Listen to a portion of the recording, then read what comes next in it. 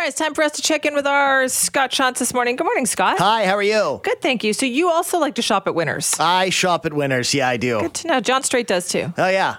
I was just doing a little survey because I read this great article in the Wall Street Journal yesterday about men's shopping habits. Okay. And I guess the men's fashion editor there kept getting emails from male shoppers saying, why don't you ever review the clothes at Costco? Because men's Costco clothes are amazing. And so they did. There was like a huge spread in the Wall Street Journal. And they came back with the big thumbs up.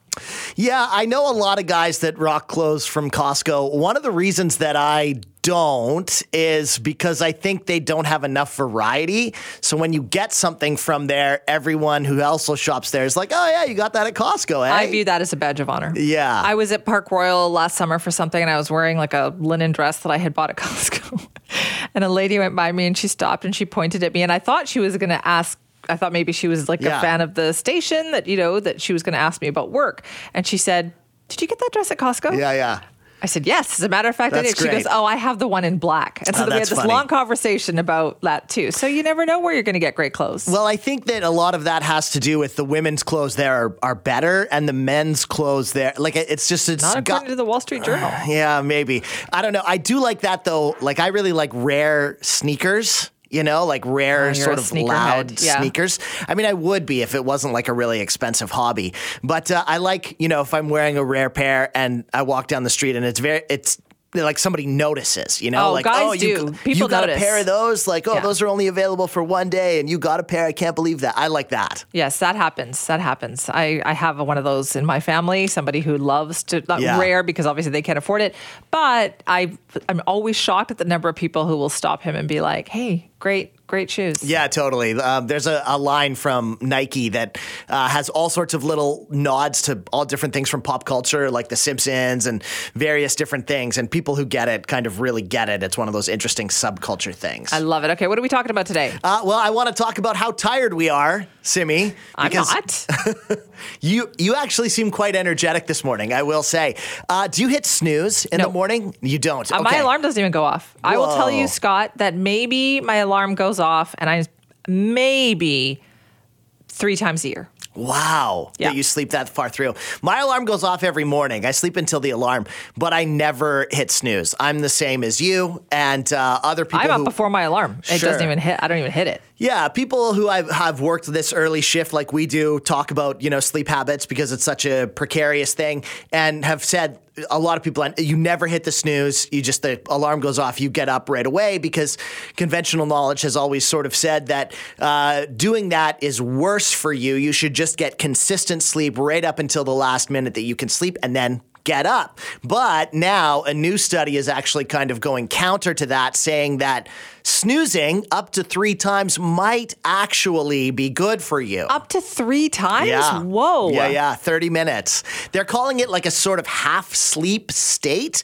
that basically just stretches out that waking up period and gets your body used to the idea of waking up. And they say that it's not as damaging as they would have initially thought. The way that they tested this was letting people, first of all, people go to a sleep lab. 1,700 people went to this sleep lab. How do you get into a sleep lab? That's my first question. Do you just want me to sleep?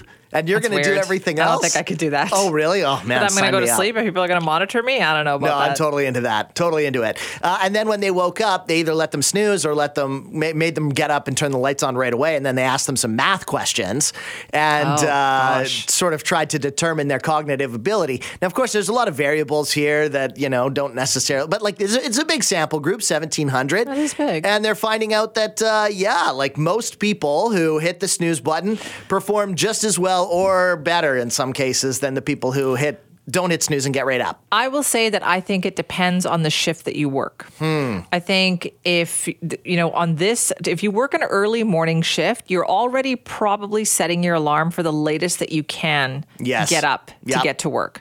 So you can't really afford the snooze. And it's not like there's a whole room full of people here. If one of us doesn't show up for work in the morning, Right. that's a problem. Yeah. That's a problem because we used to have somebody who did that, who liked that snooze button a little too much. Yeah. And that causes problems for the other few people who are working at that hour. That sort of plays into this. I think it has a lot to do with the type of person that you are. Like, I have trouble getting back to sleep knowing that I'm only going to go back to sleep for 9 or 10 minutes. Exactly. It's a waste.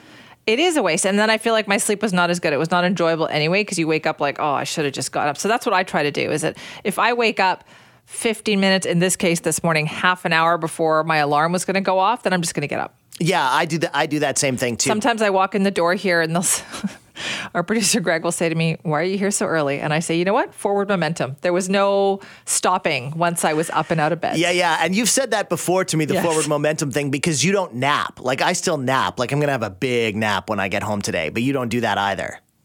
No, I don't. I only nap on Fridays. Right. And because I want to make sure that my sleep is not interrupted during the week. You have a nap in the afternoon, and then what if I can't go to sleep at night? So that's just me. But you know what? Some people love the snooze, Scott. They love the snooze button. It's lame that sleep is such an essential thing for us, and yet so hard to get right. Like, all you're supposed to do is just lay there and do nothing, and yet our minds have twisted it into this thing that we need to examine it and come up with better systems for it. And I have an app for it, or wear a watch that helps you sleep better, Go whatever to a sleep it is. lab. I would love to find out from people whether they're snooze button people or not. So you're not a snooze button person. I am not a snooze button person. Neither no. am I. But let's see if other people out there are. You a snooze button person? Do you use it, and how often do you hit it in the morning? Maybe you're hitting it right now.